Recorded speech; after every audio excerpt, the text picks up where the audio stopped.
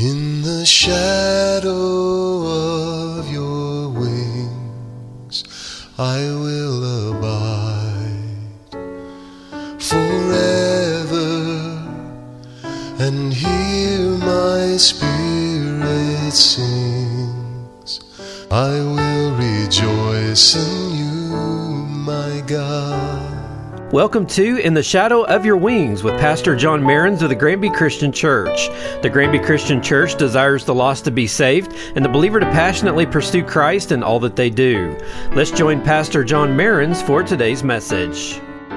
Friends, it's a privilege to announce to you Hope for East Newton. A series of revival service is just around the corner. It will begin March 17 through 24. That's the week just before Palm Sunday and leading up to Palm Sunday. On those 8 nights, beginning Sunday, March 17th, we'll have revival services at 8 different churches that are a part of the East Newton Ministerial Alliance, with 8 different preachers from the Alliance speaking. Again, it begins March 17th at 6:30. The First Church of God will hold the first service in Granby. Please be present each night and share with the congregation there, that we all might be drawn closer to Jesus Christ and that the lost might be saved. Friends, if we were to be totally honest, we could all think of times when we thought things and maybe even said things that were completely wrong. Then it was only later when we saw something or read something or someone corrected us that we could finally understand and see our mistake.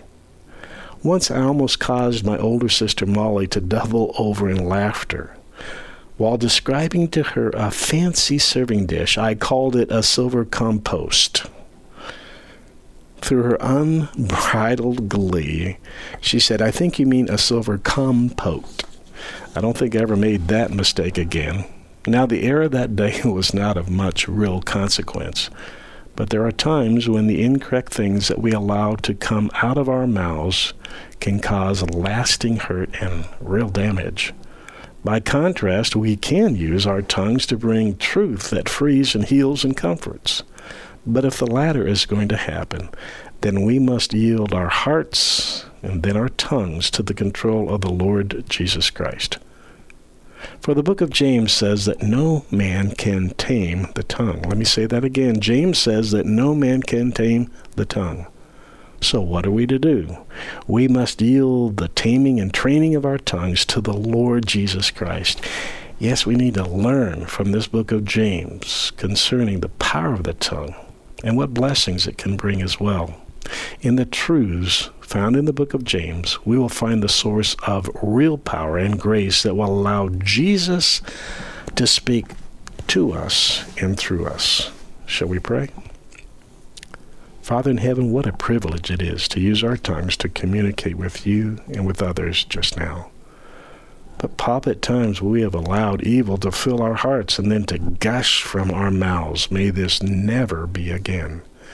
Cleanse our hearts, please, Lord. Fill our hearts with the thoughts of the Holy Spirit, and then use our tongues to teach, to comfort, to bring healing. Father, use us to speak light into the lives of others. This is our prayer in the name of your Son, the Lord Jesus Christ. Amen. When we're unsure as to what to say, it would be wise for us to remember the words of Abraham Lincoln, who is quoted as saying, "Better to remain silent and thought a fool than to speak out and remove all doubt." But Lincoln, the 16th President of the United States, bringing balance to the truth concerning the proper use of our tongues, is also quoted as saying, "It is a sin to be silent when it is your duty to protest." This thinking, I believe, caused him to say the following: "Whenever I hear anyone arguing for slavery, I feel a strong impulse to see it tried on him personally."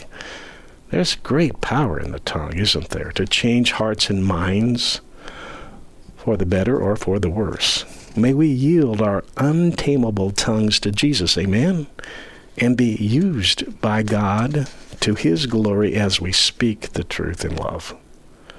With all this in mind, Let us begin to read our chief text from James chapter 3, verses 1 through 12. Again, James chapter 3, verses 1 through 12. There we read, "My brethren, let not many of you become teachers, knowing that we shall receive a stricter judgment." James calls himself a teacher. Understanding both on earth and in heaven, we receive a stricter judgment as we teach. Verse 2, "For we all stumble in many things. If anyone doesn't stumble in word, he is a perfect man, able also to bridle the whole body." Now let's read James 3, 1 and 2 from the New Living Translation. "Dear brothers and sisters, not many of you should become teachers in the church, for we who teach will be judged more strictly. Indeed, we all make many mistakes, for if we could control our tongues, we would be perfect and could also control ourselves in every other way." Friends, when we teach, obviously, we do use our tongues, and God certainly wants teaching to take place in the church. But God wants it to come from those who have been called and gifted to teach. Dr. Henry Morris speaks to this in his study Bible concerning these verses from James. He says, quote, "The gift of teaching, 1 Corinthians 12:28, is from God and involves great responsibility. It's presumptuous for anyone to try to teach God's word unless he has been called and prepared by God to do so in its truth and fullness. We must first believe in its absolute authority," speaking of the Bible, "and be a diligent student of the word," 2 Timothy 2:15, and be apt to teach, 2 Timothy 2:24-25, end of quote. Friends, James 3, verses 1 and 2 are talking about formal times when the church doctrine and policy are being formulated. This is not to be done by the novice, rather by one who is Spirit-filled, Spirit-led, and mature in the faith. James goes on to say in verse 3, "Indeed, we put bits in horses' mouths that they may obey us, and we turn their whole body. At times a special bit must be used if a horse is unruly. It is only then that the horse can be controlled." Friends, if only we would look heavenward and talk to Jesus in our hearts before we begin to speak. Oh, what heartache could be avoided if we would do this. Then James gives this powerful illustration of a ship. Look also at ships. Although they are so large and are driven by fierce winds, they are turned by a very small rudder wherever the pilot desires. May Jesus be the pilot of our ships, and may he control our tongues. Amen? The Queen Mary was one of the largest ships ever built at the time. It was 1,018 feet long, and it weighed 81,000 tons. Yet Queen Mary's rudder, by contrast, weighed only 150 tons. That'd be 0.19% of the total weight of the ship. It doesn't take much to turn a ship. Our tongues can literally turn us around in our tracks. Remember a time when that happened to you? Verse 5, "Even so the tongue is a little member and boasts great things. See how great a forest a little fire kindles. And the tongue is a fire." Let's say it again. "And the tongue is a fire, a world of iniquity. The tongue is so set among our members that it defiles the whole body and sets on fire the course of nature, and it is set on fire by hell." Growing up in Southern California, when we would camp out or cook out in the mountains, we would be most careful to completely extinguish our campfires, lest the forest be set ablaze by even a small, unattended flame. Thoughtless words can do the same to our lives and the lives of others around us. Oh Lord, make us to be peacemakers, putting out fires instead of being arsons. Note also the text says, again, James chapter 3, we're in verse 7 now, "For every kind of beast and bird, of reptile and creature of the sea is tamed and has been tamed by mankind. But no one," listen to that, "but no one can tame the tongue. It's an unruly evil full of deadly poison." Verse 9, "With it we bless our God and Father, and with it we curse men who've been made in the similitude or the likeness of God. Verse 10, out of the same mouth proceed what? Out of the same mouth proceed blessing and cursing. My brethren, these things ought not to be so. Friends, remember the Apostle Peter denied his Lord Jesus Christ with an oath after most solemnly protesting that he would never do it? Matthew 26:74 from the New Living Translation.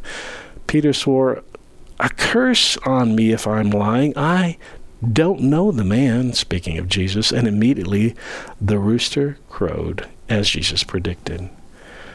We can bring curses on ourselves, friends. I don't know if you've seen the video or not, but there's a man who is bringing curses before the Parliament of Turkey on the state of Israel. As he concludes his time of cursing Israel, he walks just a step or two from his podium and falls back and hits his head on the floor. He had died in the midst of cursing Israel. Lincoln also said of America, America will never be destroyed from the outside. It will falter and lose. If we falter and lose our freedoms, it will be because we destroy ourselves. How will this take place? By cutting words that wound and destroy. So much of this is happening in the world today right now. God wants us to be peacemakers. He wants our mouths to be like a fresh spring. Verse 11 asks a question, does a spring send forth water that is fresh and bitter at the same opening? Another quote from Lincoln, you can tell the greatness of a man by what makes him angry. But others would also say you can see the foolishness and the insignificance of a man by what makes him angry. Inappropriate anger will often lead to harsh words that will not soon be forgotten. God wants the flow of our lips to be clean and clear. Cleaner than driven snow is what we long to be, so we must be diligently to continually offer ourselves as a living sacrifice to Jesus Christ. Our total being, spirit, soul, and body, and our total body, meaning even our tongues. Verse 12, can a fig tree, my brethren, bear olives, or a grapevine bear figs? Thus no spring yields both salt water and fresh. Friends, we know that God wants us to use our tongues, as we've already said, to teach others, to powerfully evangelize others by the truth of the Scriptures. But we must use them under the direction and control of the Holy Spirit. Let's call upon Him to do that with our tongues. Let's pray to Jesus Christ about that right now, shall we? Lord Jesus Christ, our prayer is that you would speak through us, that the power of your words would flow from our tongues. Let the past misuse of our tongues be repented of and truly forgiven. But Lord, we do not want to be repeat offenders. We want to be cleaner than driven snow. We want to have a life of fidelity. We want to use, again, our tongues for your glory and for good, not for evil. So please, Father, take away our sins by your precious blood. Lord Jesus, please sanctify our tongues in the name of the Lord Jesus Christ and in the Holy Spirit, and grant us the desire of our heart, the true desire of our heart, that from now on we would speak to your glory, Lord Jesus Christ, building up your church. Again, Father, forgive us for the times we've failed, but Lord, we don't want to live in failure, and we won't live in failure. We refuse to. We want to meditate on your word day and night, and let that meditation so transform us from the inside out that we begin to speak your words from our heart that's been totally converted. And Father, then take those words, and may those words be remembered by those that we speak to, and may they even be repeated by those that we speak to, but that your ministry might be multiplied and that the truth of the gospel might spread to the entire world. Again, Father, we're praying in sincerity, asking not only for your forgiveness, but your empowerment, that our tongues might be tamed by the Lord Jesus Christ himself. And it's in that name that we pray, God. Amen. Thank you for listening to In the Shadow of Your Wings with Pastor John Mehrens of the Granby Christian Church. If you don't have a church home, they would like to invite you to join them this Sunday for morning worship at 10:45. The church is located at 969 Granby Miners Road in Granby, Missouri. Have a blessed weekend, and remember to abide in the shadow of His wings. I will rejoice in you, my God, in the shadow